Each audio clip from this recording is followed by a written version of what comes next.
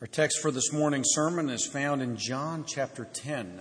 John chapter 10, page 896 in the Pew Bibles, page 896. John chapter 10, verses 7 through 10. The word of the Lord. So Jesus again said to them, "Truly, truly, I say to you, I am the door of the sheep.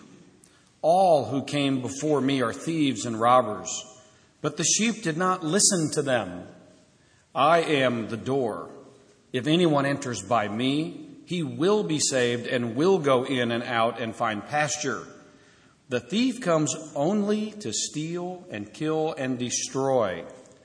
I came that they may have life and have it abundantly." The word of the Lord.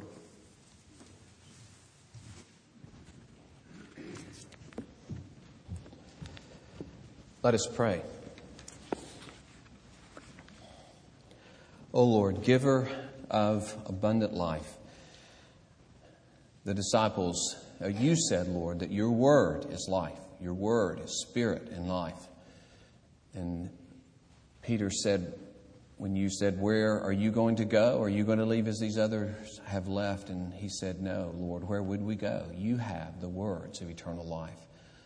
Oh Lord, we come to this word as that which is life for us. And we pray, give us that humility and faith and expectancy and joy in it and desire to apply it in our lives in every way. Bless, Lord, everything that we do in these minutes for your glory, for your honor. Amen. In the 90s, you may have seen the movie Stargate, in which there was an opening that transported people across the universe. Of course, we're all wondering, when we think about space travel, we can't even think of the speed of light. We've got to do something else if we're going to make it across the universe. So these ideas of wormholes and the like. Also, Jodie Foster's movie, Contact, in which there was this gigantic machine set up and to transport someone to another location in the universe. And here, Jesus is not claiming to be a Stargate, but more profoundly to be a kind of God gate, a gateway to God, a door into the life that God can give us. How amazing. I am the door or the gate of the sheep. And you can read this, for the sheep, for the benefit of the sheep, that I may bring them into full and rich life in communion with God. I am the door. And in the context, he speaks of this abundant life in verse 10 that he, as the door, is going to bring them into. So, first of all, we'll look at this. The door brings abundant life. Then we'll see, in the second place, thieves and robbers kill, steal, and destroy. That's pretty simple. Jesus says the door brings life. Thieves and robbers kill and destroy. The third point, very interesting, the sheep do not listen to the thieves and the robbers. So, the door brings life, the thieves bring death and destruction, and the sheep do not listen to the thieves.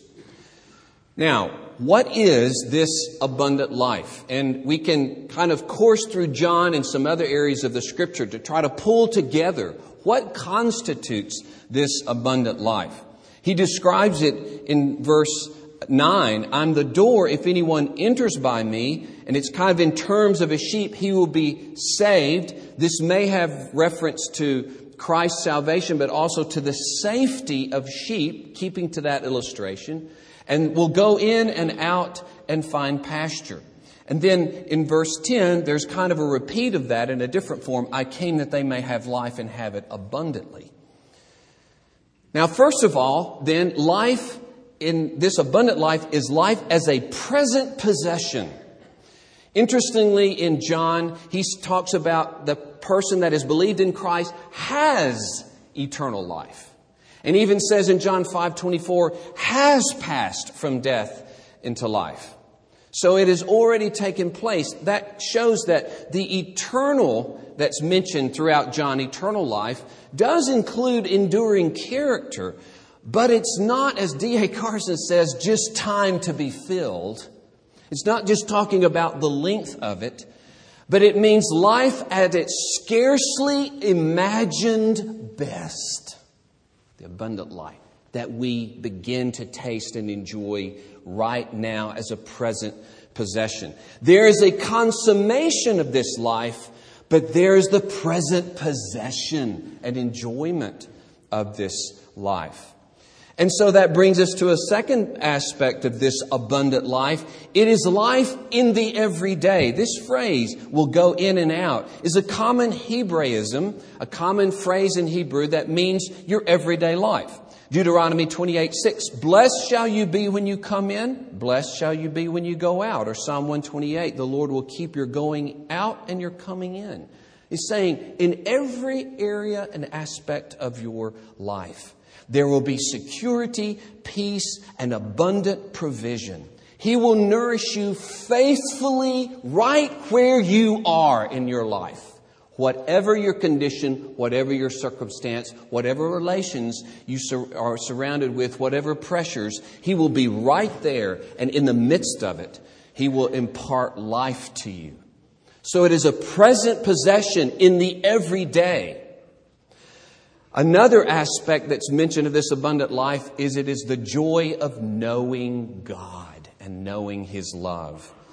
We read of the love of God being poured out in our hearts. And Jesus in His high priestly prayer says, this is eternal life, that they know you, the only true God, and Jesus Christ whom you have sent.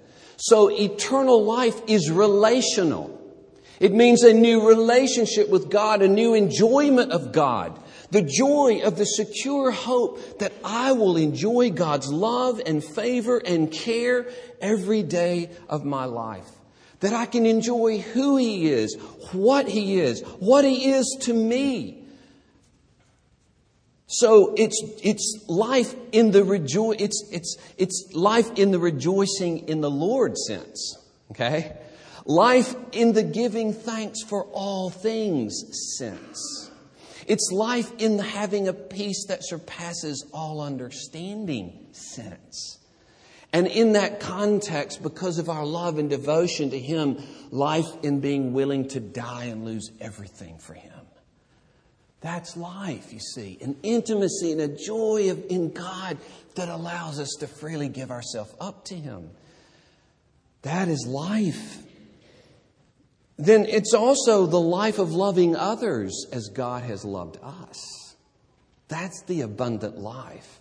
Listen to what John says, not in the gospel, but later in a letter he wrote, 1 John.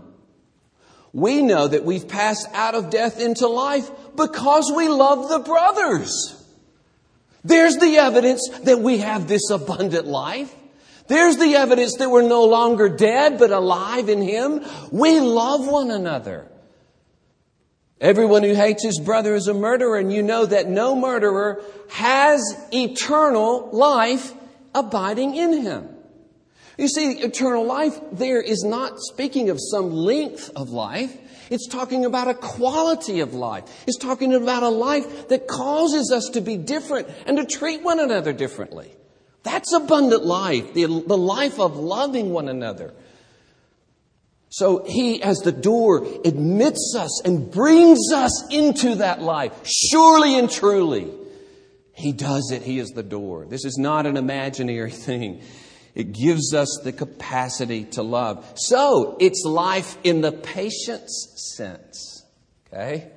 It's life in the forbearing and forgiving others sense. It's life in the purity and holiness sense. When you turn away from lust and covetousness and jealousy and hatred and anger and revenge or fear or laziness, you are tasting the abundant life that Christ imparts to His sheep.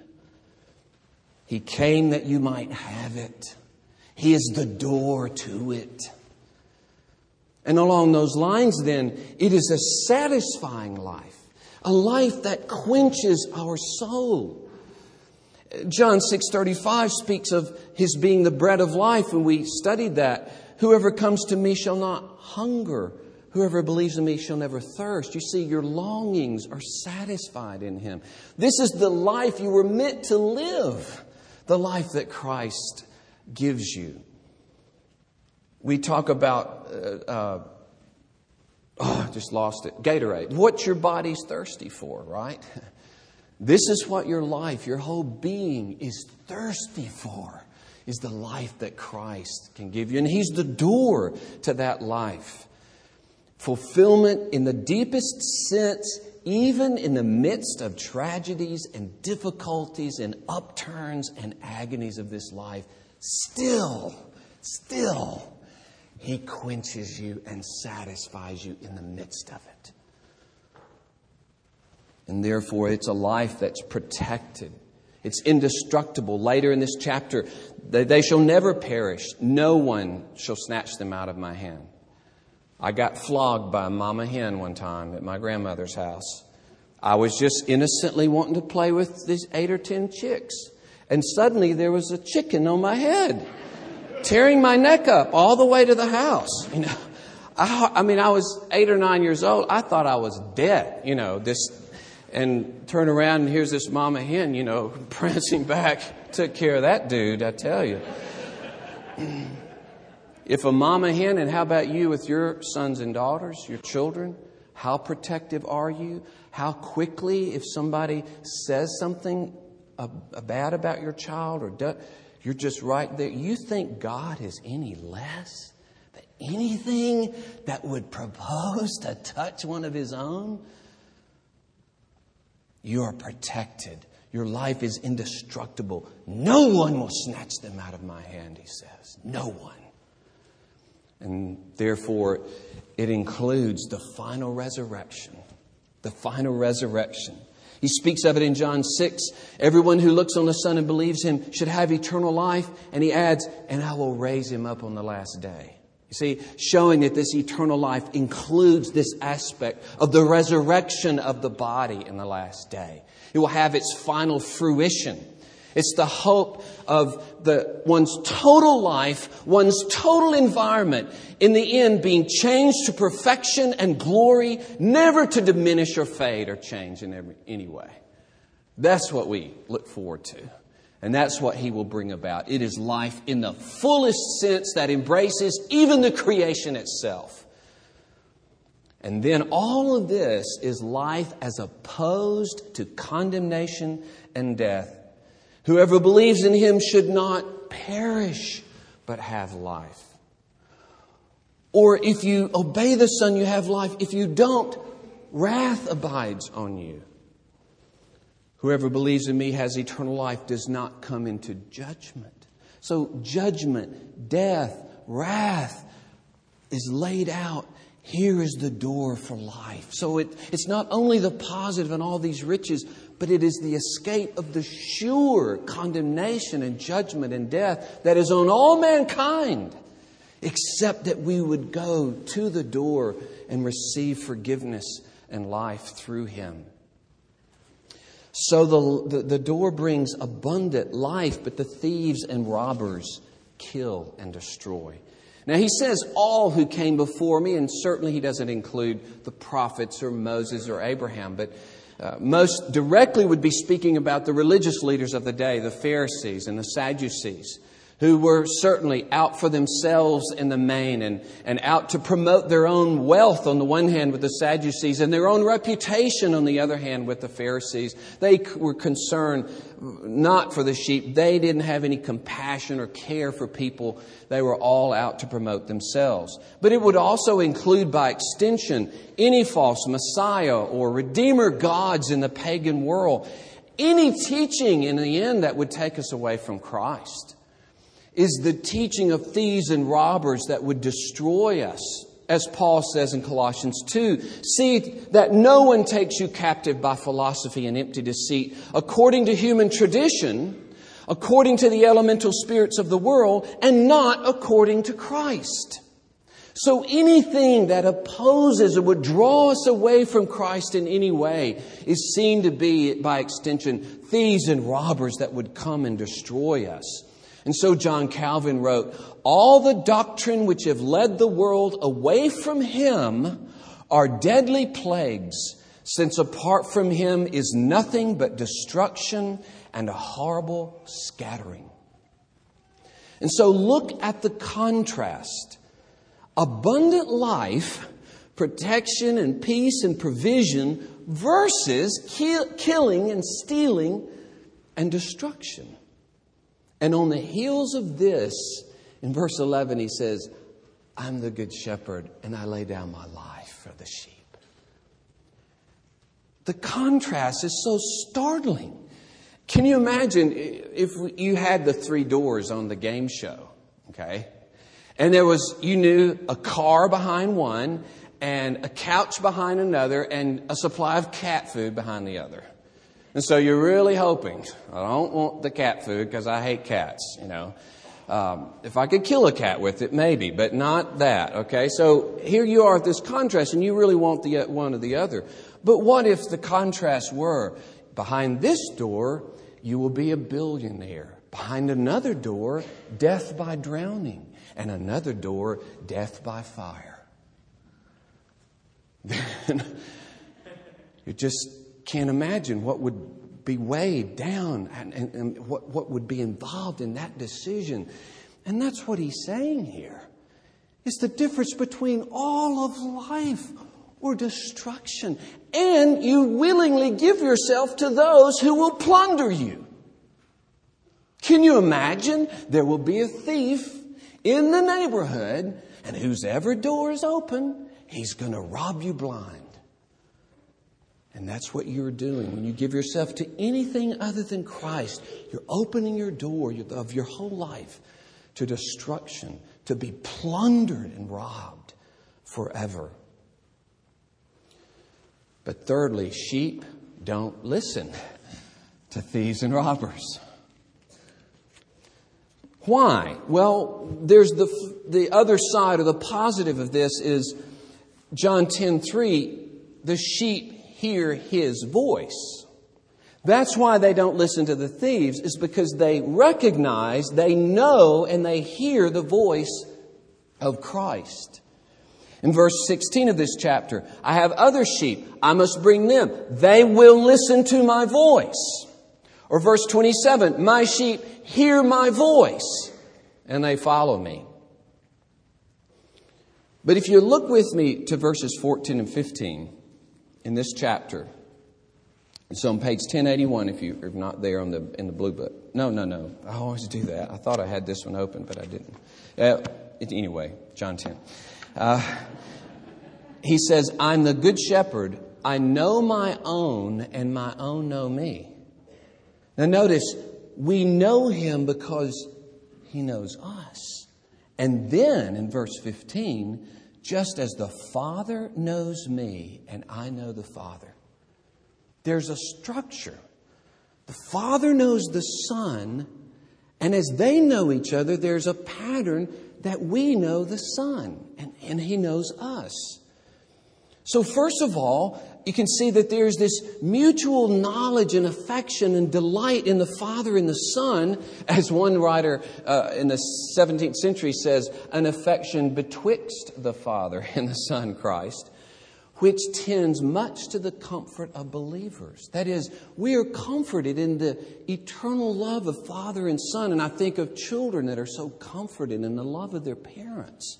They love to see. And how often when we were in a hug, little bodies would get into the hug somehow, and the delight and the fun of the family hug. It greatly comforts and delights and gives security to children to see their parents affectionate and loving and kind to each other, and it hurts to be otherwise to them. Well, we have that knowledge of the perfect love of the Father and the Son. But then, though this affection is matchless, it's incomprehensible that they've had this eternal, infinite love for one another, and yet this relationship, our relationship with Christ, comes closest to resembling that. How could that be? This knowledge between the Father and the Son that's so high and so deep and so intimate. No thought could convey it. And yet, this deep mystery that is beyond our understanding, the knowledge and communion of Christ and believers is so deep and wonderful, it can only be compared to that which exists between the Father and the Son. You see, it's no more possible for the Father to be oblivious to the Son, to neglect the Son, than it would be for the Son to neglect us. Because He knows us just like the Father knows Him.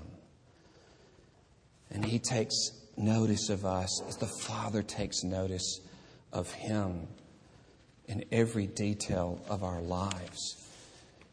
And then there's this other side, and this is why we hear His voice. You can kind of think of, okay, the Father's love for Christ and the Christ's love for the Father. But He gives us grace to somehow begin to acknowledge and love Him as He acknowledges and loves the Father. I didn't make the comparison. He did. That we in some way know and love Christ like the Son knows and loves the Father. And so, though we come far short, this is still the pattern, and it is the glory of our lives. That part of our salvation is that we can know Him and hear His voice and give ourselves to Him. That we can know something of what our shepherd is, all that He feels toward us, all that He is willing to do for us, and we can know that. Even as the Son knows the love of the Father, we can grow more and more and know the love of the shepherd, the door, this one who is given to us. And that's where our obedience comes. It's rooted in this knowledge of Him. And let me say a closing word. Here's the flip side to not hearing the liars and hearing the voice of Christ. He said to the Jews, "You refuse to come to me that you may have life." John 5:40. And then in John 8:47 He says, "Whoever is of God hears the words of God. The reason you do not hear them is that you are not of God." And so I would simply ask you, in all of the hearing of Jesus Christ, have you heard Him? Have you heard Him? So that the story of Christ and His death on the cross and the resurrection has gripped you in some way, has drawn you in love, in joy, in trust to put yourself in His hands. Otherwise, you see, the reason you do not hear Him, the reason it means nothing to you, is that you're not of God. You're not of God. And all of us by nature are not of God. None of us will hear Him by nature. None of us care by nature. And if it weren't for His mercy, I still would be sitting in a church as I did for 18 years. Can't wait till I get out of here, till I can go home and watch football. It is only by His mercy that we come to hear His voice. And we come to begin to know the love that He has for us. He is the door that brings abundant life. The thieves come to destroy, but the sheep hear His voice and not theirs. What voice? What voices are you following? Let us pray. Oh Lord, bless us with Your grace to understand Your love, to hear the voice of Christ and walk in the light of the door and shepherd of our souls. Amen. Please turn in your bulletins